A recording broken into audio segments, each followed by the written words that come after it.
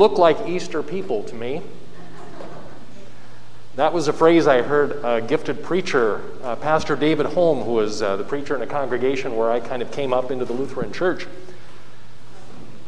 And we will talk today, and we will experience today what it means to be Easter people.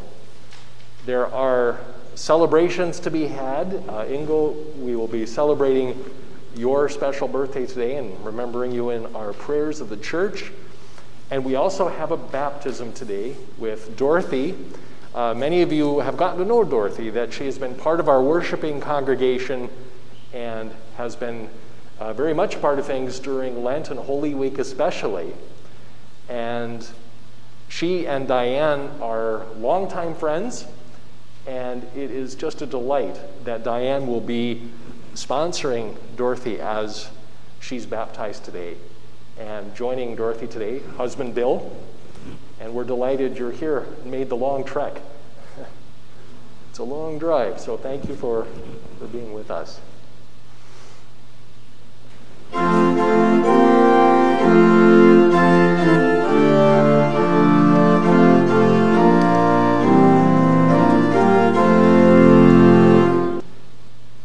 The Holy Gospel according to St. John, the 21st chapter.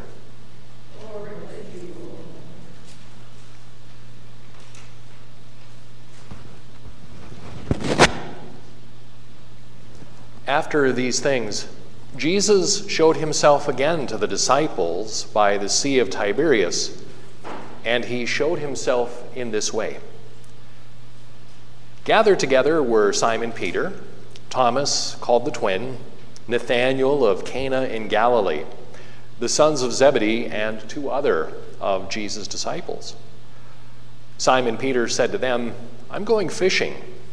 And they said to him, "We will go with you." They went out and got into the boat, but that night they caught nothing. Just after daybreak, Jesus stood on the beach, but the disciples did not know that it was Jesus. Jesus said to them, "Children, you have no fish, have you?" And they answered him, "No." And he said to them, "Well, cast the net on the right side of the boat, and you will find some."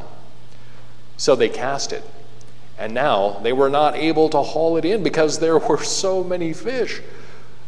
That disciple, whom Jesus loved, said to Peter, "It is the Lord." And when Simon Peter heard that it was the Lord, he put on some clothes, for he was naked, and he jumped into the sea. But the other disciples came in the boat, dragging the net full of fish. And they were not far off from the land, only about 100 yards off. And when they had gone ashore, they saw a charcoal fire there with fish on it and bread. Jesus said to them, "Bring some of the fish that you have just caught." And so Simon Peter went aboard and hauled the net ashore full of large fish, 153 of them. And though there were so many, the net was not torn. Jesus said to the disciples, "Come and have breakfast." Now, none of the disciples dared ask him, "Who are you?" because they knew it was the Lord. Jesus came and took bread and gave it to them and did the same with the fish. Now, this was the 3rd time that Jesus appeared to the disciples after he was raised from the dead. When they had finished breakfast, Jesus said to Simon Peter, "Simon, son of John, do you love me more than these?" And Peter said, "Yes, Lord, you know that I love you." And Jesus said to Peter again, "Feed my lambs." A second time, Jesus said to Peter, "Simon, son of John, do you love me?" And he said, "Yes, Lord, you know that I love you." And Jesus said to him, "Tend my sheep." And he said to him a 3rd time, "Simon, son of John, do you love me?" And Peter felt hurt because Jesus had said to him the third time, "Do you love me?" And Peter said to Jesus, "Lord, you know everything. You know that I love you." Jesus said to him, "Feed my sheep.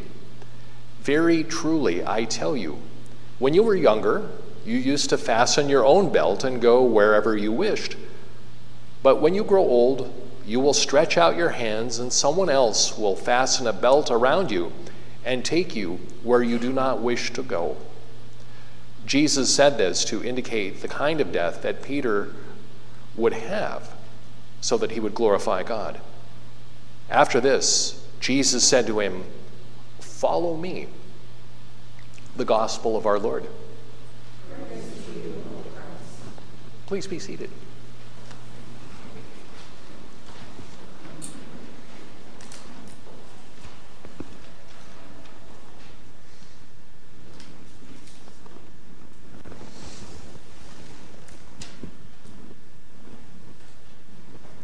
Grace and peace to you from God the Creator, from the risen Christ, and the Spirit who draws us together and unites us for God's loving purposes in the world.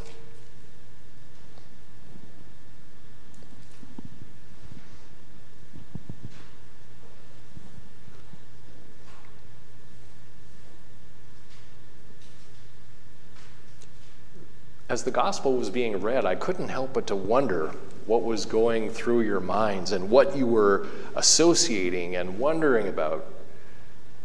Did the 153 fish figure in for anybody? It did, didn't it? It's like, well, why 153? Not 112. It turns out that the number is not highly symbolic as you might think, but it does associate God's extravagant abundance. And you can't help but to think about all of that wine, which also was quantified. Remember at the wedding when the wine ran out and Jesus took water and turned it to wine, and John put numbers to that to remind us of the abundance of God's love? So that's where we are with the fish. And then you start thinking, oh, right. Many of these people, they fished for a living. That's where Jesus first met them. And that's where Jesus began to form a community and say, not only would you be able to fish, but you'll be able to draw people in like you're fishing.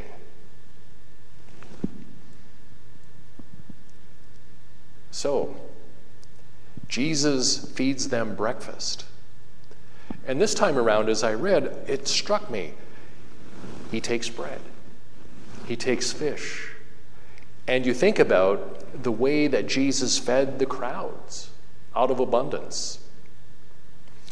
Now, I have to confess that my brain leaped a little farther and outside of John's gospel.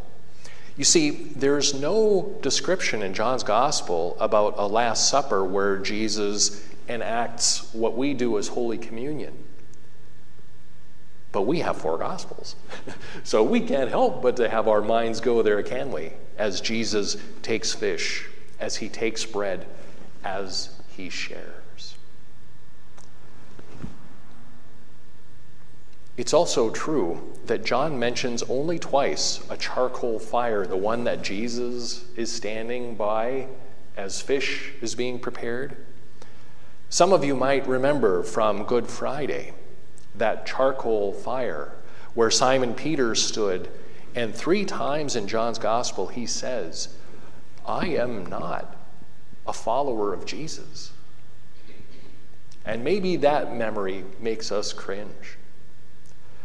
And so when Jesus begins to speak with Peter and asks 3 times, Simon, son of John, do you love me? Doesn't that feel like a reprise of the times that people would say, well, are you a follower of Jesus? This time, Simon Peter says, well, you know that I am. Yes, I am. And each time, Jesus says something like, feed my sheep, tend my lambs. So, we eat the fish and we tend the sheep, right? That might sound a bit like an algorithm. But already I think we've demonstrated something about that exchange between Jesus and Peter. There is an analogy drawn by Professor Joy J. Moore at Luther Seminary, and I just love this, being kind of a Marvel Comics geek person. She says that the Gospel of John is really a lot like the Marvel Universe story, that it folds on itself on purpose, that it shuttles you forward and backward in time, and it connects things that maybe you didn't see connected before, and it brings characters together that weren't connected before. And so it is with John's Gospel. And even as we share that breakfast on the beach and we hear Jesus ask Peter, "Do you love me?" Don't the associations just come rolling in about the ways that Jesus forms community and the ways that Jesus demonstrates God's abundance? And maybe this is where your mind went when you heard Jesus ask 3 times, Peter, or rather Simon, son of John, "Do you love me?"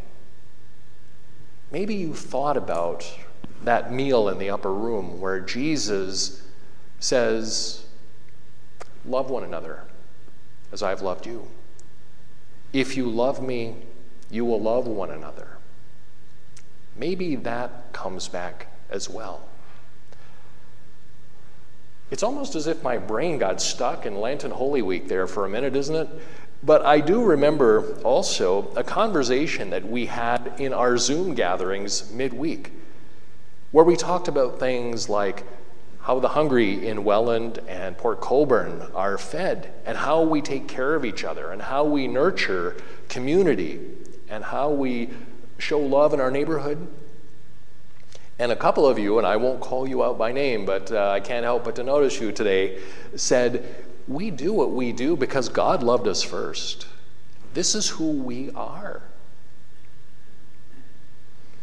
So when Jesus asks, "Do you love me?" and tend the sheep, the association for me anyway is you and the folk at First Lutheran and the things you do that demonstrate the love of God in the world. And as we gathered at the font today, it was easy to think about the ways that Jesus shows love and calls us into it. That we are free from the ultimate claims of sin and death, and that we are liberated for this new life. So that we can do things like care for the world that God made, to proclaim the living Christ in our actions. And so, something to walk around this week with, I hope, in your thinking and in your prayers and your pondering. What if the people we feed, the folks we take care of, the ways that we show nurture are actually ways in which the risen Christ appears in the world and appears in us and in our lives? We love because God loved us first. And we love as best we can because God so thoroughly loves us best.